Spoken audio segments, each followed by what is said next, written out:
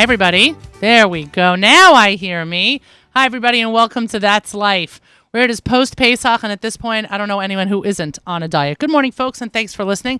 I'm Miriam L. Wallach, blogger, writer, general manager here at the Nachum Segal Network. You can find me here right after Allison and right before Nachum's live lunch. And actually, it's not Nachum's live lunch today. I will be hosting the live lunch. Nachum is in transit after a long and well-deserved Pesach vacation. Do my eyes deceive me? It looks like Yoni Pollock behind the board today returned from Houston. He's so happy to be back here in rainy New York, but at least you're back. Welcome back. Hope you had a nice Yontif. He's just busy producing behind the board. Today, folks, Chinese Language Day is August 20th. It's also National Cheddar Fries Day, which I'm not sure how one participates in. I'm sure it has something to do with eating cheddar cheese on fries, but totally not my thing. It's also High Five Day, so a shout out to Mayor Kay. I'm sure that Mayor Kay has something going on because, he is the man of the hour when it comes to high-fiving people. If you haven't seen that Mayor Kay video, you really should check it out. I am moving quickly through things because we have two guests today, both of whom are very exciting. I want to do the fortune cookie, though. I want to get to that fortune cookie because it's post-Pesach. We should get some fortune cookies in. Yoni, I just need you to make my cans a lot louder, if you don't mind. Let's go here to the fortune cookie. There we go. Answer just what your heart prompts you. Well, I guess we know that when it comes to me, that's not always a great idea. Sometimes a little filtering goes a long way. You're listening to That's Life here at the Nachum Segal Network. My first guest joins me. Daryl Roth is the lead producer of Indecent, which just opened on Tuesday on Broadway. She holds the singular distinction of producing 7 Pulitzer Prize-winning plays and over 100 award-winning productions, including 20 Tony Award nominations and 10 Tony Awards. Highlights include Kinky Boots, The Normal Heart, Indecent, Edward Albee's 3 Tall Women, and Wit. There are a number of plays on Broadway right now, productions on Broadway, I should say, that include her name. But coming up at the gala concert celebrating women on Mother's Day, benefiting the National Yiddish Theater Volksbühne at the Skirball Center on May 14th, we have the great opportunity of honoring 10 different women who all hold different prominent roles in society, including Broadway producer Daryl Roth. Daryl, good morning. Do we have Daryl? No, something wrong with the line. Let's check that back in a second. Meanwhile, I can do that whole introduction again, which is fine. It's totally it is completely earned. That is completely earned, including 10 honorees, including Daryl Roth. Daryl, good morning. Good morning. How are you? I am well. Happy to have you on the line. Sorry about that little technical glitch a second ago. No problem. I appreciate the fact that this must be a crazy busy week for you. So taking the time to join us this morning is truly appreciated. I want to wish you congratulations and, of course, in these circles, a mazel tov. Thank you. It's a busy week, but it's a joyous week. It certainly must be, and I'm sure you've been holding late nights. I hope this isn't too early. No, I'm an early bird. I'm happy to talk to you. And the late nights are actually at the theater, so there's no place I'd rather be. That sounds great. You are one of 10 women being honored by the Volksbühne on May 14th at this Mother's Day concert, which is celebrating women and benefiting the Volksbühne. Our Leading Ladies is what the production is called, and it's truly exciting and a wonderful way to celebrate Mother's Day. You represent the role and contribution Jewish women have made in the theater industry. How meaningful is that to you? Well, it's extremely meaningful to me because I have tried over the many years I've been producing to represent, playwrights and plays and stories that capture and celebrate our Jewish heritage and culture. And so I'm very happy about that. Also my work has included, dealing with issues of gender and censorship and immigration and all the things that are meaningful to us as a people, in our history and our culture, but also today. So I'm very honored, and I'm grateful to be included in such an amazing group of women, each stellar in their own field. So it's quite lovely, and I'm grateful. It's certainly exciting that the evening is going to be hosted by Tova Feldshuh, who in her own right, not only as a proud Jewish woman, takes the stage, having assumed roles like Golda, which is probably one of the first actress play that I have ever seen, which was a phenomenal production. But she also speaks to the same heritage and speaks to the same drive of well representing not just the Jewish people, but Jewish women in Broadway and on stage. She does. She's an amazing woman and has certainly shown in her career and in her private life and public life how much she can do and represent us. I had the great pleasure of working on a play with Tova where it was called Irena's Vow, and she actually played a non-Jewish woman who sheltered 12 Jews during the Holocaust in the basement of a home of a Nazi official. It was an incredible story. She was amazing, and everything she brings to the stage is just magical and magnificent. But this was a role where she was telling the story of a piece of our history, of course, but told from the eyes of a woman who was a good Christian, trying to do the right thing, trying to be, the person that would be helping and showing others in the world, how to be a good person. So she's amazing to work with. I'm thrilled that she's hosting this evening, which will make it even more special. Yes, no, it seems like a wonderful lineup, and you are in the midst of other very established and profoundly impressive women that night. That is for sure. Jews in Broadway have both a long-standing union and a very complicated history.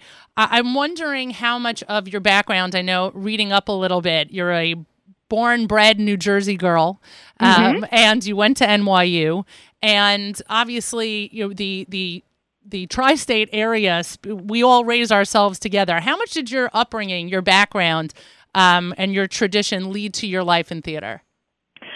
I think that my upbringing had a very deep impact on the career that I've chosen, number one, but the choices of plays and productions that I've chosen to do is very much informed by my upbringing. I grew up in New Jersey, as you said, to a very loving family who celebrated our Jewish heritage and our Jewish tradition. In fact, my father, may he rest in peace, was one of the founders of the synagogue that we belonged to in a town that was next door to the town that we actually lived in. Wow. So the school that I went to, which was not in that town where the temple was, I was the only Jewish person in my school. And that experience, for me, I think informed my love of my heritage, my strength, my courage, my sense of feeling an outsider and realizing that I'm not alone in that feeling, certainly, but that realizing that stories about outsiders can actually empower other people who have those feelings. So whether it was being the only Jewish student, which, of course, changed the moment I went to Syracuse University, where I started. I actually finished my education at NYU. I think meant a great deal to the way I think about things. I mean, the plays that I choose often have to do with outsiders, people who feel marginalized, people who have who need a voice. And so I would say that my upbringing in New Jersey, which was happy as can be, and certainly surrounded by love, and surrounded by theater, because my parents loved a good musical and took my sister and me to see as many productions as we could see, luckily living not too far from New York. So I would say that my upbringing, and I don't think this is untrue of most people, had a great deal to do with informing my life, my choices, my feelings, my priorities. And you've had a lot of camaraderie, I'm sure, in Broadway, where there are numerous Jews who are both behind the scenes and on stage, many of whom also, if not all of whom, as I can't speak for the entire group, but also use their heritage as a source of strength, telling stories that need to be told that aren't always told. And again, as you say, you often choose stories with strong women, strong female voices, which certainly speaks. I don't know anyone who has grown up in a home where there hasn't been a strong female voice. A Jewish mother has a voice that can be heard around the world. So it would seem that when you got to Broadway, and one of the things I loved most about your story is how you developed your career in your 40s. So yes, so when you got to Broadway, there were plenty of other people who were basically waiting there for you. Well, I started my career, as you say, in my 40s, in the midst of raising my family and having had other opportunities in my life. I started mostly producing off-Broadway, which is a place I'm still very comfortable and feel that many beautiful stories should be told in that intimate setting. I did start producing on Broadway later on, but over the last 29 or almost 30 years, I have found that theater can be made and be presented anywhere. You know, Broadway is a geographic location that has many other exciting and thrilling implications, but good theater can thrive in many places. As it happens, I have some wonderful productions that have been on Broadway, that are on Broadway now, Kinky Boots, which, of course, we're so proud of, right, and now Indecent. I feel that, that the climate for theater that pushes boundaries and exposes ourselves has always been something that I'm interested in, whether or not it's off-Broadway or on Broadway. Daryl Roth joins us this morning. She is a 10-time Tony Award-winning, wow, is that a mouthful? Congratulations. Tony Award-winning Broadway producer who has produced over 90 productions on and off Broadway. She is one of the leading women being honored by the Folksbiene at the Mother's Day concert entitled Our Leading Ladies. It features a remarkable cast of female singers, actors, and entertainers. It is to benefit the National Yiddish Theater Folksbiene at the Skirball on May 14th. Tickets are certainly available. There is so much further to discuss also about productions and in heritage. But I also just want to make mention, because I think this is so important, that you and your husband were the principal donors to the Roth Center for Jewish Life at Dartmouth. Yes, that is true. We're very proud of that. I'm sure. I mean, there's a piece in the Dartmouth College paper saying that you felt uncomfortable taking the most recent award because you're not an alum, but clearly related to alums. So, but I think that you're not just telling our story on stage, but also making sure that the next generation is learning our story. Should they not, be able to sit in the audience of one of the great productions, there is still on campus, especially when American campuses right now have a tremendous amount of push and pull, shall we say, in terms of minorities and incomers and Jews and different backgrounds. So how important is the Roth Center to your overall picture? Well, it was very important to us. Our daughter went to Dartmouth. My husband started the family tradition there, but our daughter and son-in-law actually also graduated from Dartmouth, and we feel very, very close to that particular college. At the time that my daughter was there was a great deal of anti-Semitism on campus, and it was very bothersome to us. And so when she graduated and we were in the fortunate position of being able to, to do something that could make a difference, when we talked about it within our family, we decided that having a Jewish center on campus where everyone could be comfortable coming. And in fact, it has become the place where political discussions and discussions of humanity and not only religious services can take place, but celebrations of all faiths. And so Dartmouth had a small Hillel house, but it was not as well located, and it wasn't, as welcoming, shall we say. Right. And so that became our gift. And we're very proud of it, and students are taking great advantage of it over these many years that it's in existence. Also, I would say, just apropos of Dartmouth, tomorrow, Friday, we're having a group of Dartmouth women come to see Indecent, which is the play that is currently on Broadway, written by Paula Vogel, and it has the whole God of Vengeance in Yiddish Right. Storytelling. And so I feel that there's a nice kind of lovely full circle that the Roth Center for Jewish Life has now kind of moved to another realm. And I think that everyone's heritage on any campus should be recognized and celebrated. And I think that that's what we tried to do, and I feel it's been successful. I think that's great, and those lucky attendees tomorrow will certainly enjoy what sounds like to me an unbelievable production. I joke that you must come see it. We need you. I would love to come see it. The truth be told is that I had received in advance of our conversation a copy of a link, I should say. I'm dating myself. A link to the review posted by Ben Brantley from the New York Times, and I joked. I'm like, who needs it? I have a friend who was there at opening night. He said it was great. Like, the Jewish connection certainly tops the review from Ben Brantley. But we had many, many good reviews. I would say that some people really understood the meaning of this play and the beauty of the staging and the remarkable magic that happens on stage. Jeremy Gerard gave us a magnificent review.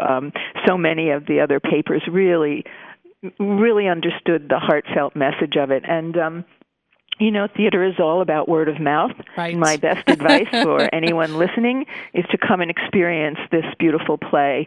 And last night we had a group from the AJC, about 80 people were there. We did a little talk back after, and people were sobbing from the experience, but with joy, because this is a play that really, it exposes so much about our heritage, and this particular story is so moving, and it's for people that love theater. It's about a troupe of theater actors who have traveled the world in the 1920s performing this play by Sholem Asch, and when they finally get to America, the courts banned the play. They called it indecent. Right. Why, you may say? Two women kissed on stage in 1923, and that was horrible. And that was despicable. But it wasn't really about that. It was truly about so many other things, when it always is. It's about immigration. It's about not welcoming people. It's about anti-Semitism. It's a challenging and very complex story. But the beauty of the production, and I must say this, is the music that is woven through and brings such joy and such hope. The music is, sort of klezmer in style and just beautiful, beautiful. And so, being able to present something like this for people that, theater goers that like to really be moved and have an experience and love theater, this is the play to see. Well, I look forward very much to getting my own tickets, and I wish you congratulations not only on the production but on the upcoming honoree as one of the 10 remarkable women, again being honored by the Folksbiene at Our Leading Ladies at the Skirball Center on May 14th. It is a Mother's Day concert, so do not miss it. It is certainly a good gift to give your mother. Daryl, thank you so much for joining me this morning. Thank you. It's a pleasure to be with you. Have a great day. You too. You've been listening to That's Life here at the Nachum Segal Network. My second guest, Jay Schultz, originally from Fair Lawn, New Jersey. I just had to add that in because as a shout out to Rabbi Yudin, of course, he is the founder, not Rabbi Yudin, but Jay Schultz is the founder and CEO of Adopt a Savta. Good morning, Jay. Good morning to you. Good afternoon to me. Right. Fair point. Yes. As you are calling me from Israel. Adopt a Savta is, again, something that many people have unfortunately not heard of, but its goal is to take care of Israel's lonely Holocaust survivors. Tell me how this organization evolved. Sure. First, let me say thank you for having me. Thank you for giving me the opportunity to let American Jews know about the important work we're doing here in Tel Aviv, Ir HaKodesh. So, pleasure. I grew up in Fair Lawn, New Jersey, grandson of Holocaust survivors. I made Aliyah about 10 and a half years ago. And when I got to Israel, I had no friends and family that really I knew of upon arriving, but I found a third cousin of my grandfather from the original shtetl who was living in Haifa. And I went to visit her. I didn't know her growing up. And even though I had no friends and family in Israel, she became my adopted grandmother. Upon arriving on Aliyah, which could be a difficult, lonely experience, having that connection to someone in Israel, someone who, even though I've adopted as a grandparent, meant the world to me.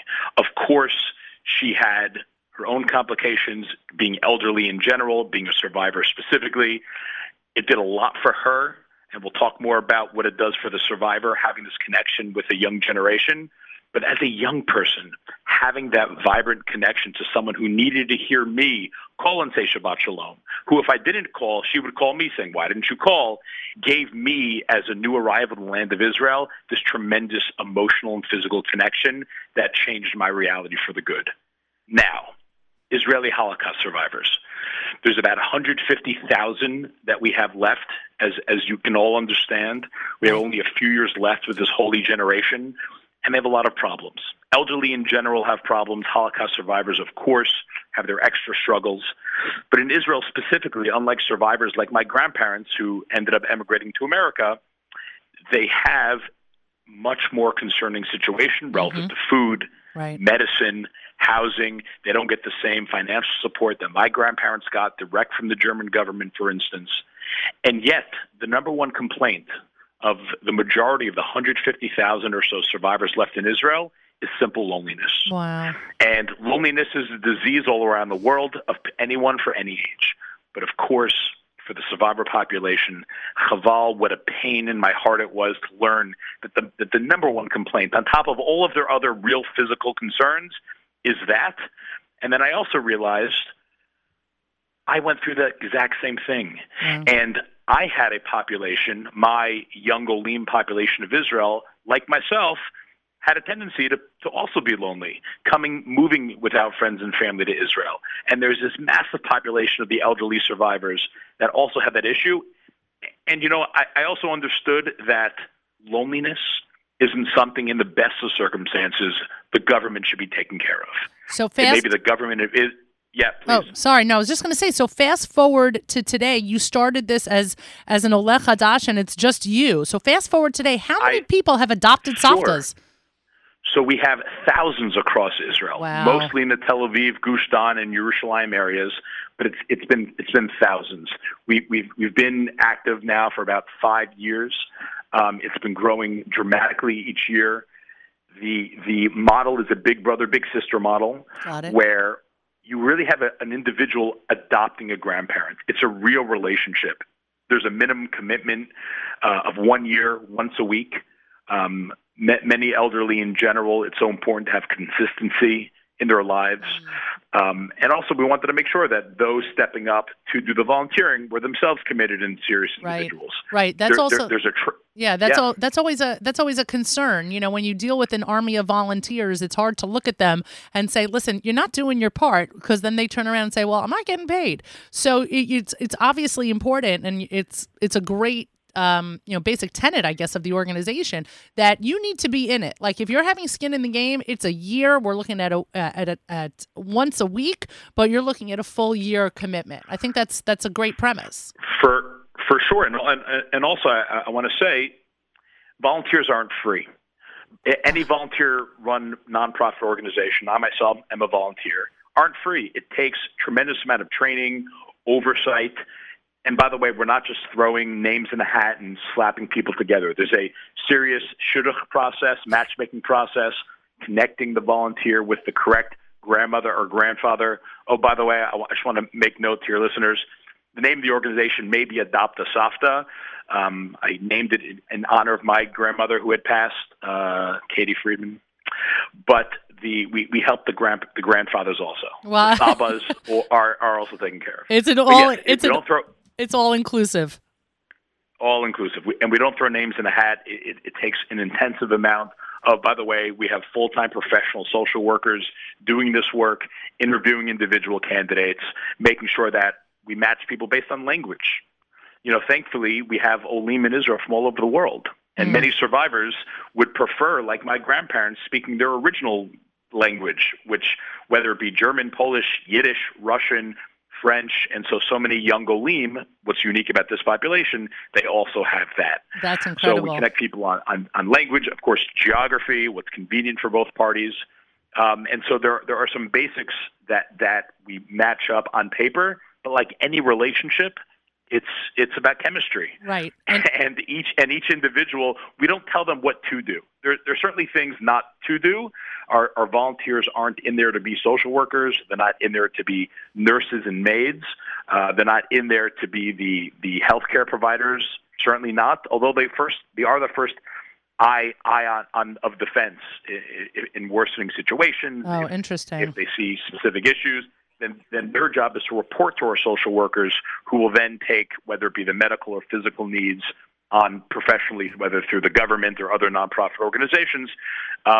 They're there to be a granddaughter or grandson. They're there to build their own relationship. And whether it is spending time in a cafe or reading a book together or watching a movie together or yenting about your dating life, the relationship takes on its own course. And you're offering a training session in Tel Aviv. There's a Tel Aviv Adoption Training Center with Maccabi Healthcare, which is, as they say, a first step towards adopting your new grandparents, taking place next Wednesday, April 26th at 5 p.m. The location is the Maccabi headquarters, 11 Menachem Begin Street in Tel Aviv. That's on the 19th floor. And the cost is free. Just bring your heart and soul. It's really it's amazing that what it only takes is your heart and soul, but obviously that is completely tongue in cheek. When you're looking to connect with another human being, somebody who is desperately needing that connection, and frankly somebody who is deserving of that connection, there is more than just the heart and soul involved. For sure, but the reward, the return on investment, as it were, is infinite. And of course, again, no matter how much we are doing for the needy survivor, for the volunteer, I think comes away with so much more. It's a lifetime of knowledge. And then we also believe in intergenerational Jewish continuity of memory and tradition and storytelling. And these types of things only happen really ultimately from the grandparent-grandchild relationship that we're trying to build. And the average age at this point of a Holocaust survivor living in Israel is what? I mean, the generation is dying off, and as tragically as that sounds, it is true. For sure, I'm not going to give you the scientific exact answer, but anecdotally, it's in the upper 80s. Wow. Is probably the average. Also, I want to say, in terms of survivors we work with, in the last 5 years or so, there's been a widening of the tent, as it were, of who a survivor is. And there's been a lot of former Soviet Union Olim that have been that have been included in what it means to be a survivor. There's very few, let's say, traditional Auschwitz with your numbers on your arm, like my grandparents' survivors that still are with us. And even, by the way, North African Jews. There are the Nazis were in North Africa, and right. And who was affected in World War II by the Nazis is today considered in that framework. And by the way, in terms of that widening definition, one of the reasons we named the organization Adopt a Savta is because we know we have, unfortunately, X number of years left right. with the survivor population, and that the organization would then grow beyond the survivor definition and be about young people taking care of the elderly in general. I also just want to make mention that this Sunday, April 23rd, from 8 to 9:30 p.m., there is a Tel Aviv Community Yom HaShoah memorial ceremony and in-person Holocaust survivor testimonies also presented by Adopt a Savta. That location is 126 Ben Yehuda. That cost is also free, but as we say, it's a tremendous return on your investment because clearly you are hearing the first-person testimonials of the people who lived that horror. Just a quick question, Jay, because we are so out of time, and I feel terribly, and I would like to follow up another time. Quick question: how people can get more information or get more information about the events? Yeah, of course. Please come to adoptasafta.com, ADOPTASAFTA.com. You can sign up to register to adopt a grandparent or just donate. That we're always in desperate need of hiring more social workers to do this important work. Thank you very much, Jay. Adoptasafta.com. Kol hakavod to you. Continued hatzlacha, and thank you. Thank you for what you are doing on behalf of this unbelievable generation. I appreciate it. Thank you for your time. You've been listening to That's Life here at the Nachum Segal Network. We are completely out of time. Never thought I'd see that facial expression from Yoni, only from Avrami, but we are sorely out of time. We'll continue here with the live lunch in just a few moments. That's life, everybody. Bye, guys.